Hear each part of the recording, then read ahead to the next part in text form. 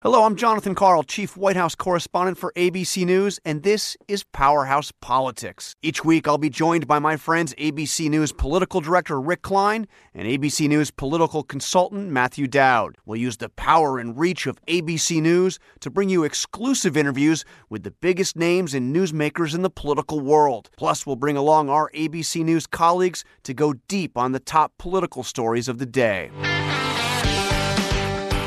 Thanks for joining us. Coming up, two elected officials on opposite sides of the Trump debate.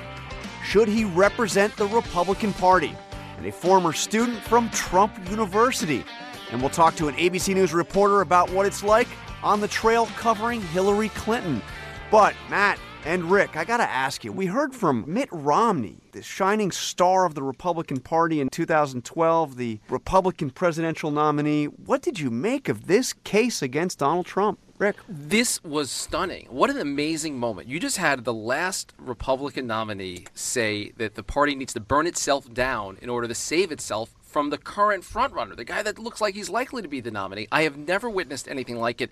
Mitt Romney came out, read the whole riot act, the entire list of complaints you can possibly bring against Donald Trump, and then in maybe the news out of it says the only path forward is a contested convention. The only way that you can do this is to vote strategically in states, have John Kasich win Ohio, have Ted Cruz win some states, have Marco Rubio win Florida, and go to the convention without Donald Trump having a majority. It is stunning. It is without precedent. I think you have to go back to Teddy Roosevelt to find another former nominee, in that case a former president, come out as strongly against the party's choice. The next time, of course, he went third party, ended up swinging the election. It is an unbelievable development in a year of unbelievable developments. Matt?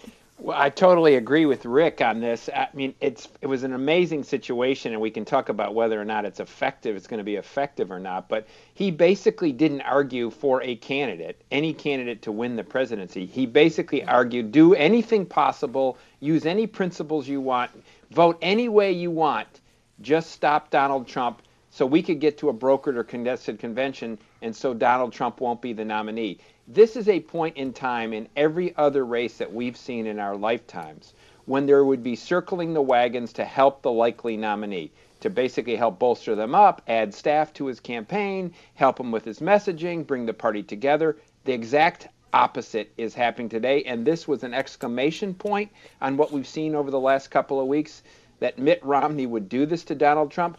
I think it only is going to help Donald Trump. And let's not forget, and Trump has, of course, pointed this out on Twitter and will continue to hammer home this point, that Romney eagerly sought and accepted Donald Trump's endorsement back in 2012 when Trump was an enormously controversial figure because he was making the birther case against President Obama. Yeah, Mitt Romney is a flawed messenger. There's no question, John, that given his history, given his previous stances, the 47% self-deportation, the liberal stances he held before, there's no question that that he's not the guy to make the argument as effectively. But I don't know of anyone else that has stature like this. And, I've been talking to some of his former aides, and they feel like this has been bubbling up inside of Mitt Romney for a long time. He kept thinking someone else would take care of it. And that's kind of a microcosm of the Republican Party's problem all year. He was always supposed to be taken care of at some point by something or someone that was not themselves. So to get to this point, after Super Tuesday, 15 states have already voted. Donald Trump has started to build up a delegate edge that might be insurmountable. That this is the moment is as incredible as the prescription that Mitt Romney is now offering. And I'll add that in a year that is totally anti-establishment and outsider, to have the guy that if you looked up the picture in the dictionary of establishment, Mitt Romney would be there. And that to have him make the argument against Donald Trump, I think is not only going to not affect a single Trump voter, it's only going to solidify him, but for those people that want an outsider that are not yet voting for Donald Trump, this is going to help Donald Trump.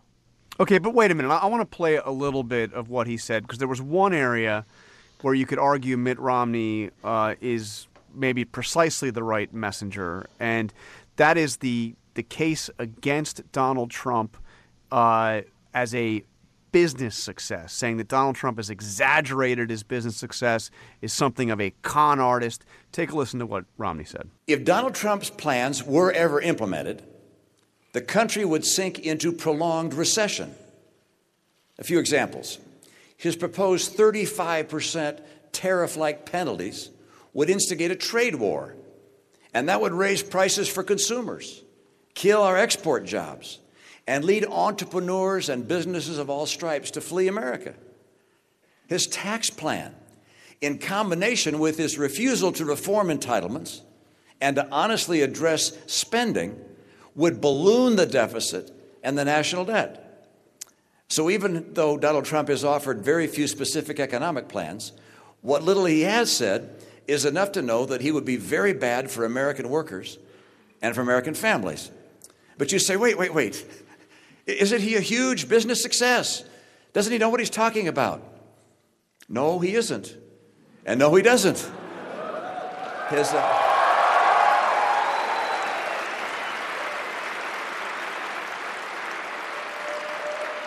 Look, his bankruptcies have crushed small businesses and the men and women who work for them. He inherited his business. He didn't create it. And whatever happened to Trump Airlines? How about Trump University? And then there's Trump Magazine and Trump Vodka and Trump Steaks and Trump Mortgage. A business genius he is not. Now, Matt, it's one thing when Marco Rubio is making the case that Donald Trump is not a business success. It's another case when Mitt Romney, who is a genuine business success, is making the case. Well, I think this is another problematic area, I think, for Mitt Romney in the course of this indictment of Donald Trump. The first problematic area is I remember full well the attacks on Mitt Romney and his business acumen and what happened when companies were bought and sold, pieces were sold off, people were fired. And so somebody, the Democrats probably, but somebody is going to make the argument is what is Mitt Romney talking about, as they made 4 years ago. That's one problem. The other problem is to basically indict Donald Trump is that he's not a successful businessman as he flies around with a plane with his name on it. And you can go in almost every major state in the country where there's resorts and buildings with his name on it. And people say, what are you talking about? Yeah, that's a good point. So let's listen to another interesting thing that Romney brought up, which was he's not saying he's going to run himself. He said actually specifically that the winner of the Republican nomination should be Kasich, Cruz, or Rubio, but he doesn't endorse any of them. Listen to what he said. If the other candidates can find some common ground, I believe we can nominate a person who can win the general election and who will represent the values and policies of conservatism. Given the current delegate selection process, that means that I'd vote for Marco Rubio in Florida and for John Kasich in Ohio and for Ted Cruz or whichever one of the other two contenders has the best chance of beating Mr. Trump in a given state. John, that is a crazy prescription, if you ask me. First, you're asking voters to strategically decide on the order of hundreds of thousands or millions to say, okay, well, here's the guy that has the best chance. How do you dictate that? You look at the polls in every state, and then you go out and say, well, they go with this guy instead of that guy. How do you get the word out about that? I understand it as a strategy, and I think it is the maybe the only realistic way, but the best option right now for Republicans to deny Trump the majority is to just keep delegates accruing in a whole lot of different directions among three other candidates, the ones that are still in the race. But the idea that that could work because Mitt Romney says it might work or that it should be done, I don't know of any precedent for that. I don't know any political scientist who says, not only do endorsements usually not work, but the idea of endorsing this kind of bank shot strategy state by state being the way to do it, that seems tough to me. Have you ever heard of something like that, Matt? Well, no. I mean, this is such a bizarre. We're in such a bizarre time and a bizarre situation where the likely nominee, and this is what's being happened to him by the sort of outside establishment and people that have run campaigns before. I actually think, though, he said it, and I agree with Rick, that it's going to be hard to voters to figure out what they're actually supposed to do in the course of this state by state. But it seems to me, as we look at how Marco Rubio specifically and Ted Cruz is acting over the last 48 hours, they are canceling trips in certain states and putting trips in other states. It looks like they're on the same page, which is, I'm not going to contest you, Ted Cruz, in this state. You're not going to contest me in this state, and we'll hope that John Kasich wins Ohio. It seems that it has become part of the entire strategy of the campaign, is all it is pick off votes here and there and hope we're able to stop Donald Trump. So it sounds like either way, the Republican Party, as we know it, comes pretty close to ceasing to exist. I mean, if either Donald Trump completes this hostile takeover of the party, or this double bank shot strategy of, supporting different candidates. You deny him a majority and then somehow manage to take the nomination away from him at the convention in Cleveland, results in either a massive walkout of Trump supporters and alienates all those voters that have been showing up to vote for him. Of all people and of all candidates, Donald Trump's people aren't going to say, you got us. Well, we lost. So that's great. We're going to now sit down and we're going to support Marco Rubio, or maybe it's Paul Ryan or Mitt Romney, whoever the consensus choice of the nomination is. This is going to be a fractured party at the end of this. Maybe a dead, no longer living party at the end of this. You are going to have walkouts. You're going to have anger. You're going to have the threat of a third-party run is very real when you're talking about Donald Trump. He's already threatened it. This sort of mistreatment is exactly what he's talking about. So this will not end well for Republicans. Even their best-case scenario, somehow Donald Trump is denied the nomination. If you ask Mitt Romney, that's the best-case scenario, is a terrible scenario. It sounds to me like John, Rick just declared the death of the Republican Party. Well, I agree with Rick. I think the sell-by date for the Republican Party as we knew it was March 1st. That was the sell-by date. And they couldn't do what they needed to do to sort of keep this together. And now we're in a zone where I think regardless of what happens over the next 3 months, there is going to be a third-party candidate. And that third-party candidate is either going to be Donald Trump with a huge chunk of voters that got the nomination taken away from him, or it's going to be some conservative Republican that says we can't allow this race to be between Hillary Clinton and Donald Trump in the course of this. So I think the Republican Party is broken, and what's going to happen over the course of the next 7 months is going to basically unfold in that way. Okay, we have to take a quick break, but when we come back, we're going to talk to a real live Republican elected official, actually member of Congress, who supports Donald Trump and probably disagrees with what we just heard from both Rick and Matt. ABC News Radio. The situation unfolding in the streets of Ferguson is absolutely chaotic. Another volley of shots, 5 or 6 gunshots. Honored with the prestigious Edward R. Murrow Award for overall excellence for the second year in a row. We're at the Al-Aqsa Martyrs Hospital, which has been hit by Israeli tank shells. There's a gun battle raging in the streets of Kiev. There is some sort of debris in the water. We will be the first plane on site. The best team in radio is right here. ABC News Radio. Welcome back to Powerhouse Politics. I'm Jonathan Karl. I'm with my friend Rick Klein, ABC News political director, and we are joined right now by Representative Tom Marino, Republican of the great state of Pennsylvania. And Congressman Marino, are you with us? I am. It's a pleasure to be with you. Thanks for having me on the program. Thanks for joining us. You are one of those rare creatures who is a member of Congress, member of the Republican Party in good standing, elected official who is supporting Donald Trump for president. Yes, I am. So what do you make of what we just heard from Mitt Romney? Well, I have two things to say about that. I'm disappointed, but he's entitled to his opinion. Okay, you elaborate? I mean, Was that one or two? That was points 1 and 2. Well, I mean, give me a little bit more. He basically suggested that Donald Trump could destroy American democracy as we know it. Well, if I believe that, I would not be endorsing Mr. Trump. He has garnered a lot of support from people. And if you think the overwhelming support that he had before Mr. Romney made his statement, you wait to see how big that explodes into after this statement. Why, Congressman? I mean, you heard this was a stinging and detailed indictment on on personal levels as well as professional levels, business levels, economic plan, foreign policy. This is the most recent nominee of the party. You do know that about 2/3 of voters, on average, across the states, are still voting for a candidate other than Mr. Trump. Why do you feel like the Mitt Romney anti-endorsement only makes Trump and his supporters stronger? Because what I'm hearing overwhelmingly in my district, what I am hearing across the Commonwealth of Pennsylvania are more and more people saying, I'm supporting Donald Trump. Doesn't matter if it's Republican, Democrat, or Independent, because he is saying what I am thinking. And we have a situation here where the establishment, call it the establishment, call it the insiders, call it the policy manipulators, whatever you want to call them, because they're all three, they're trying to steal the nomination from the voters. And I've always been a guy, I come from a lower middle class family, worked in a factory till I was 30. put myself through college and law school, and I just happen to pay very close attention to what hardworking factory people, blue-collar people are saying, and it's overwhelming.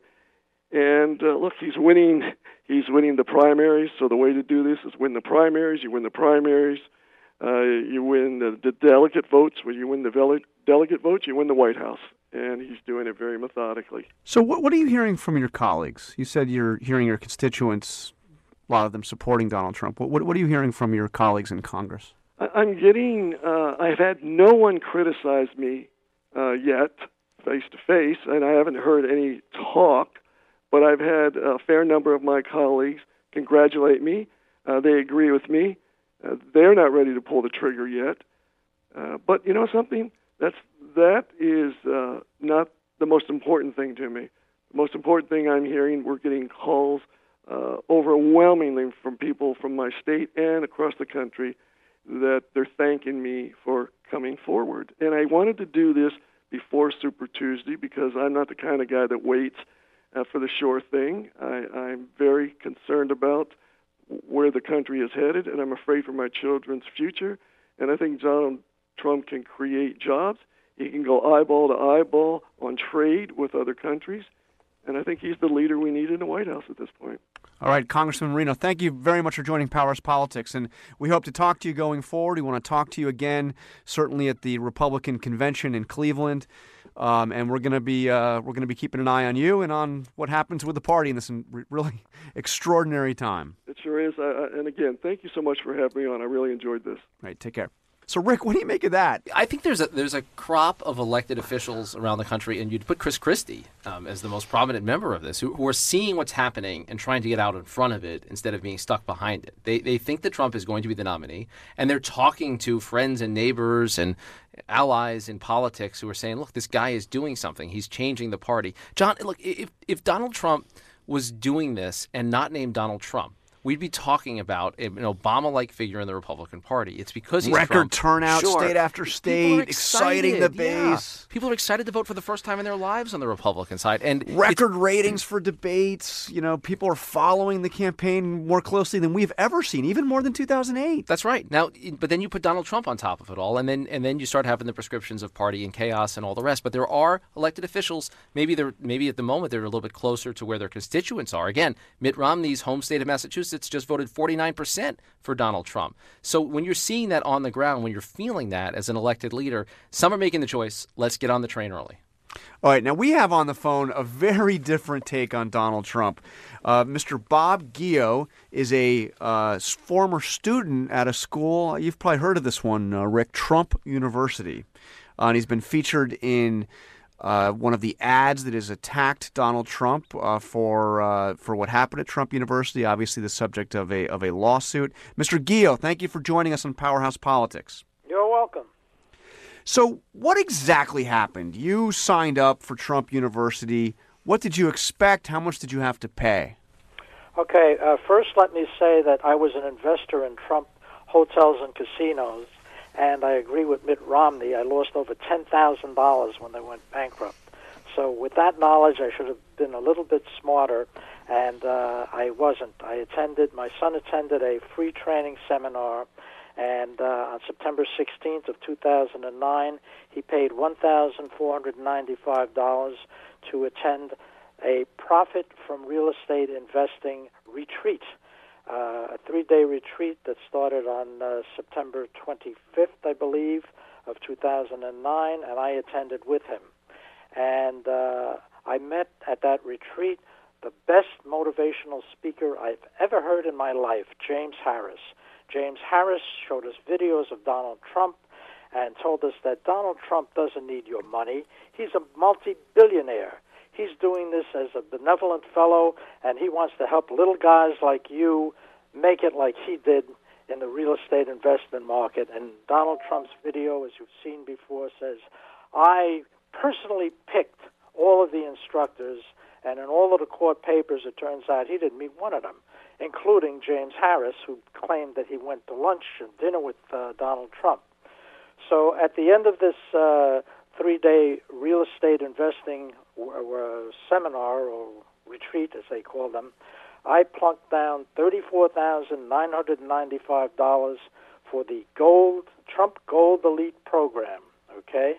The only part of the membership that I didn't take was the 3-day infield membership, because after I attended 4 retreats, I realized from the beginning at the first retreat that I had been scammed, because at every one of these retreats they asked you for more and more and more money, and all of the information that they gave us was totally worthless. For example, the first time I saw their PowerPoint presentation, they brought up a website called Zillow.com, which I had heard of before, and IRS.gov.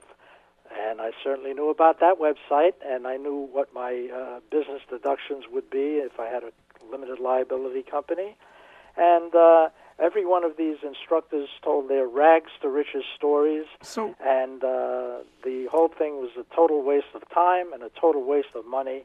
And when I attempted to find out a little bit more by filing FOIL requests with the state officials, I found out that I wasn't the only one that got scammed. And, did you ever fill anything out saying that that you liked what you were seeing? Because Trump has said that 98%. I'm glad you brought that up. The 98% approval.com website. I certainly did. The first satisfaction questionnaire that I filled out was for James Harris, and I thought that he was so great. As I mentioned, I already paid $34,995, so I put down the highest rating, which was 5. And on all of the subsequent workshops, in order to get your certificate of attendance, or I forget what they call it, approval, the instructor would say, hey guys, if you want to pick up your certificates, you have to fill out this questionnaire first, and please give me 5s on all of them, because if you don't do that, Mr. Trump may not invite me back to New York to do more of these retreats. So, being dumb and not realizing that these were going to be used as a defense in a legal action, I said, hey, it doesn't cost me anything. I'm just going to X off all the boxes and give them all 5. All right, Mr. Guillot, thank you very much for joining us. Former student at Trump University, now suing to try to get his money back. Thank you very much for talking to us. You're welcome. Bye now. So, Rick, this is an issue that actually may end up hurting Trump, no? Yeah, Mitt Romney touched on it, but Rubio's the one who brought it in that debate that seems like a million years ago now in Texas, where he started to just dump out the whole Oppo book on Trump's head. Yeah. And included in that was, you're a con man, a fake university, seriously, a fake university. You're seeing some outside groups begin to hit this, and I personally think that's a more effective attack than you have a spray tan and you have small hands and all the rest. It's not about Donald Trump's hairstyle. It's about him as a businessman, him presenting the image that he has, the history of legal issues. That's fruitful. The question that I think will reign for decades in Washington and beyond, John, is what took so freaking long for people to talk about this story has been out for a long time. ABC News has done stories on it. And part of it will always fall on the media, but candidates talk about things on the trail. They talk about their own strengths and their opponent's weaknesses. And the fact that this didn't come up until the eve of Super Tuesday, when millions of votes were already banked, when this whole Trump thing had become a phenomena, is an astounding fact that I think historians will look back at and just scratch their heads. Say what was going on. All right, we've got to take a quick break. We'll be right back with Powerhouse Politics. When news breaks, ABC News Radio is there. Seek shelter immediately. There is an active shooter situation at Fort Hood. When tragedy struck Fort Hood again. Police moving around the base. They're giving descriptions of a person that they're looking for now. I'm a pretty seasoned reporter, but I thought, no, this couldn't be happening again. ABC News Radio honored with the prestigious Edward R. Murrow Award for outstanding breaking news coverage. When news breaks, there's only one place to turn. Right here. All right, welcome back to Powerhouse Politics.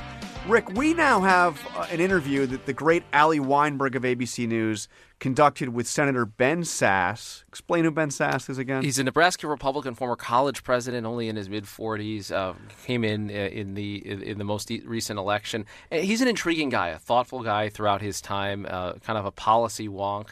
And of course, he came out with a statement in the last couple of days that was a stunner. Put a Facebook post out there, an open letter to Trump supporters, where he declared in part that he would be seeking a third-party option, if in fact Donald Trump is the nominee, the first sitting senator to say anything like that. So he's gone further than anybody, because we've heard major figures in the Republican Party come out strongly against Trump.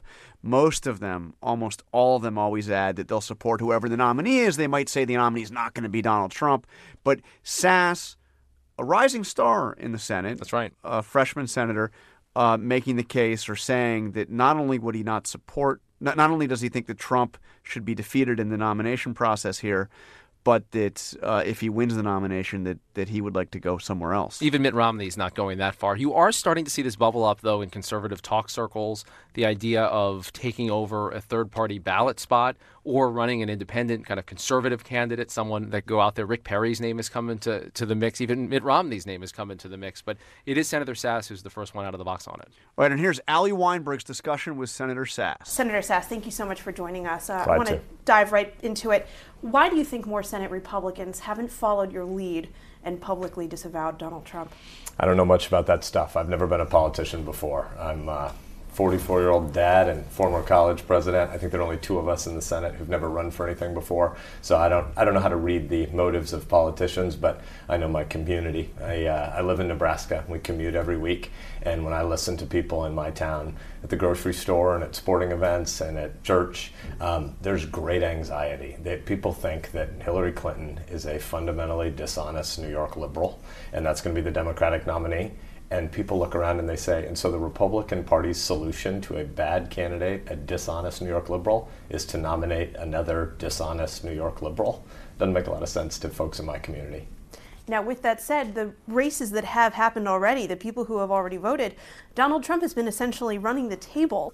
You have suggested a third option, but is there space for a third option that would get votes, given that Donald Trump so far has been so successful in the primaries that have happened? It depends on how you define successful. He has the highest negatives of anybody who's ever run for president. It's a strange way to define success. So I think we're 8 months away from a November election, and people should keep a mind on that. It's the first week of March. It's not the first week of November. And I think the analog for where we sit right now is 1860. In 1860, the political parties were coming apart at the seams, and everybody thought it was the end of the world. And what ended up happening is we had 4 candidates for president, and we got Abraham Lincoln out of that process. And so I think the political parties are coming apart right now. I don't think this is new. I don't think Donald Trump created this. In fact, let's give Donald Trump credit. He knows how to wage a hostile takeover of a corrupt and broken institution. And that's what both political parties look like to most Americans right now. You would never be able to get Donald Trump if the Republican Party wasn't so vacuous over the last many years. Nobody knows what the first principles of the Republican Party are. That's a big problem. Right, and you've been calling for a course correction for a long time now, but we're in the middle of this campaign. Is it too late for the Republican Party to change course now before we have a new nominee in the Republican Party? I don't think it is. I mean, first of all, I hope that the voters pick a different candidate over the rest of this Republican primary.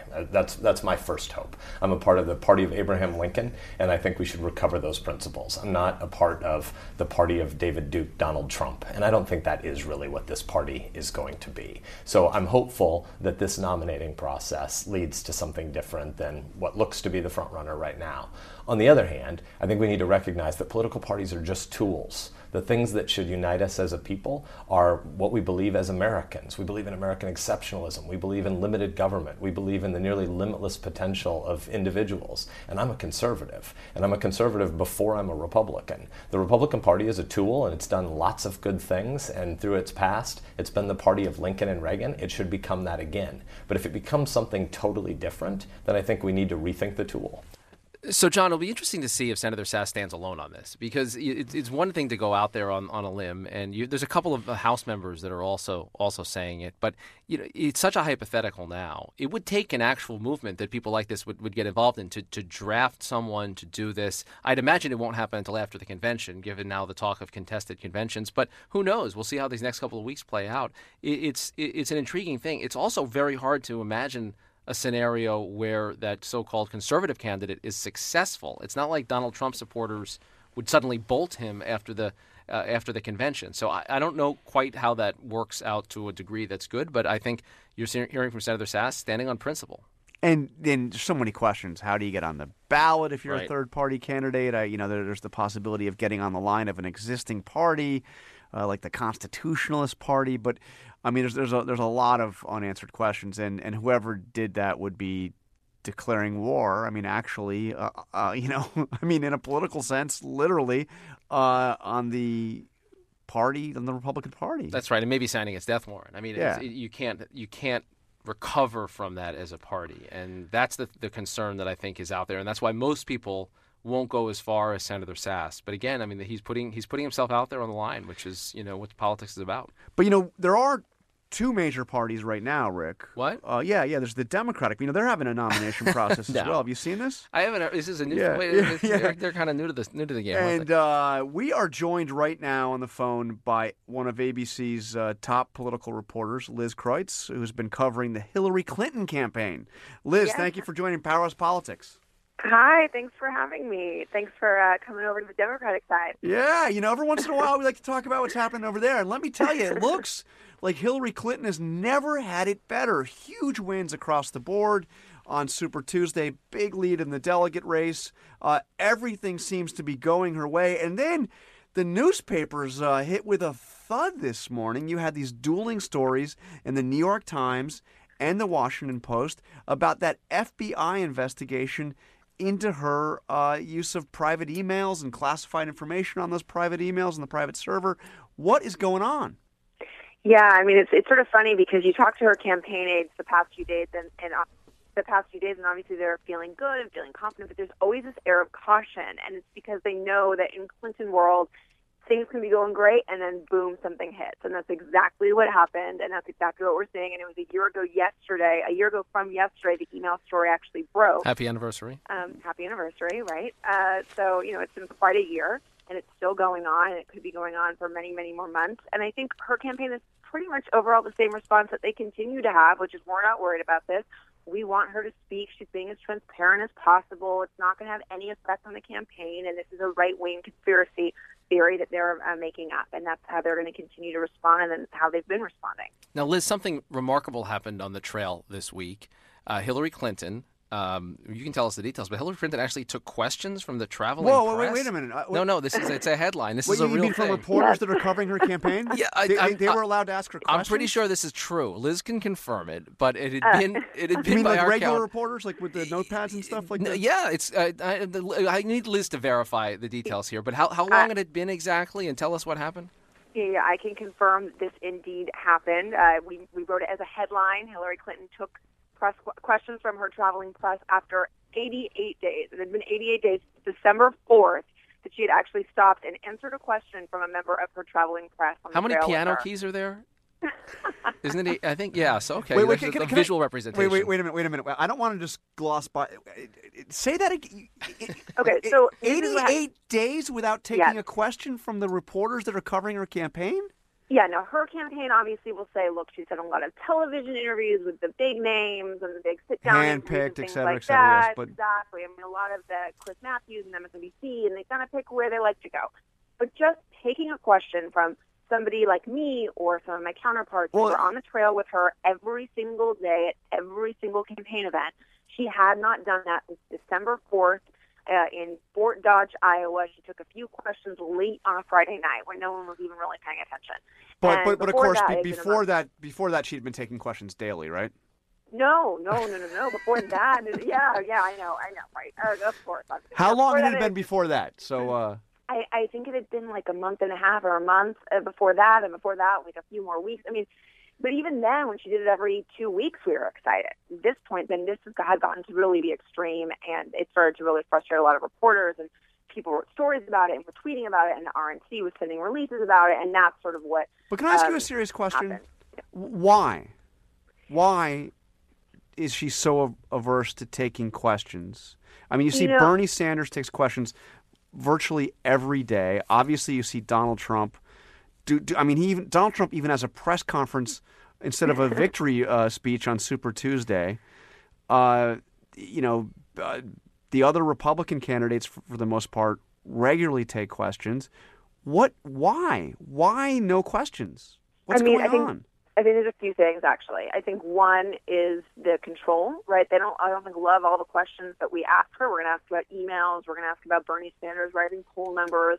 What's the benefit for them, I think, is what they see. What are we asking her that's actually benefiting her, their storylines that they want to push out in any way? We're not, I think that they don't always like the questions reporters are asking, so why do it? Well, why don't you just ask nicer questions then, Liz? Right. Well, some of them. That's the funny thing is often we've gotten to the point now where we're like, how are you feeling today? You did this a few weeks ago in Iowa. How are you feeling? You're feeling good? And even that, she wouldn't acknowledge. Yeah, we saw that. We posted that at abcnews.com, and John Carl did ask one of the more probing questions I've ever heard. I mean, this was a tough one. I would have run from this. It was some variation of, "Are you going to win?" I think it was that. I can't remember exactly, but it was a tough one. You could see the wheels turn in her head as she decided how she's going to address it, and decided she's better off just pretending she didn't hear it. Do I not answer that? Yeah, that's a toughie. No. But also the other thing, though, it's actually interesting, and her aides will sort of say, just in conversations, is that there's still this lingering, sort of animosity she feels to the press from all the years she's been in the public eye and all the things she's gone through, and the question of why would she want to talk with you? Why would she want to be on a plane with you? You know what she's been through. And that's still a thing that they talk about and that they tell us, and I think it's fascinating. It's a lot about her. So can I ask you a question going back? I remember there was a story about the velvet ropes. I don't know if they were actually velvet, but they look like Home Depot ropes. But okay. Yeah, the ropes that reporters were being kind of pushed behind. How is it? I mean, how do they kind of keep you guys from getting to Secretary Clinton, or do they? Well, they learned their lesson from that. That was July 4th, 2015. I'll never forget it. It was Ropegate. What happened? Remind us. Basically, what happened was we were walking in a 4th of July parade in northern New Hampshire. We were following her there, and her staff didn't want us to get too close to her because they wanted her to have space to greet people. But instead of just telling us to stay back or coming up with a different way of doing things or allowing us to walk up to her and ask her questions, basically, they got a rope out and put a rope around us and kind of dragged us down the parade route on a rope. And I ended up hitting someone and another reporter, and started bleeding, and another guy got wrapped in the rope, and then pictures got put out, and it started becoming a whole thing, trying to fix it up. And next thing you know, her campaign's getting in big trouble for roping, literally roping the press. But they learned their lesson from that, and since then I've never seen the rope. I do know there's one Clinton staffer that owns this rope, and they donate it to some museum one day, like Smithsonian. It's a joke, but the rope still exists. But since then we haven't had that experience, and actually, we are able to get sort of close to her. But that's the funny thing. I've literally been in her face, right next to her, asked her a question, and she just goes, hi, and ignores it. So we can get close. But, I don't know how many hundreds of events you've covered at this point. Maybe you have a running tally, but she clearly knows who you are. I mean, you must get this question all the time, but she knows who you are. She knows who the regular faces are. But she's still, it's almost like it's not a human interaction, right? I mean, she's looking right through you at times when she's on task. Absolutely. We all feel this way with her. So she knows who we are. I mean, I could technically blend in as another young, woman supporter. I was trying to get a selfie with her. I often go to the rope line with my iPhone. So I think I could, in theory, blend in on the rope line when I'm trying to get up to her. But she very clearly knows when she's shaking hands with a bunch of women, when she comes to me, to skip over me. She's very well aware of that. And maybe I get a hi, but that's all. Well, look, we're always happy to shake your hand. Liz, you're doing phenomenal work out there, tireless. Thank you. I know you almost never get a day off, and you've covered every inch of that campaign and really do a phenomenal job for ABC News. So thank you very much, Liz. Thanks, John and Rick. By the way, Rick, I should point out, I've just been informed that today, in fact, was Liz's day off. Well, that's not acceptable. Get back to work, Liz. I'm glad that we bothered her on her day off. All right, Liz, please get the heck out of here. Take a walk, get some air. Yeah, I'm leaving. No more. Goodbye, guys. Goodbye. You have a final thought? We're done here, Rick. What's your final thought on Powerhouse Politics? This is the most unbelievable campaign ever. I mean, it's just incredible. Every time we think we've lost the capacity to be surprised by something, you have a series of events like this. Donald Trump as the front runner, the former party standard bearer coming out and saying, stop this guy at all costs, even if the entire party has to melt down. the march of Hillary Clinton. It is just an astounding series of storylines. And, an FBI investigation into the right. front runner on the other side. This is just absolutely amazing. Gotta love it. I mean, what's the choice? It's been incredible at every turn. But I think even as things start to settle down, you see these just unbelievable storylines. Very rich, very textured. Tell you a lot about the country. Tell you a lot about America. All right, thank you all for listening to Powerhouse Politics. Come back and join us next week because God knows what's going to happen then.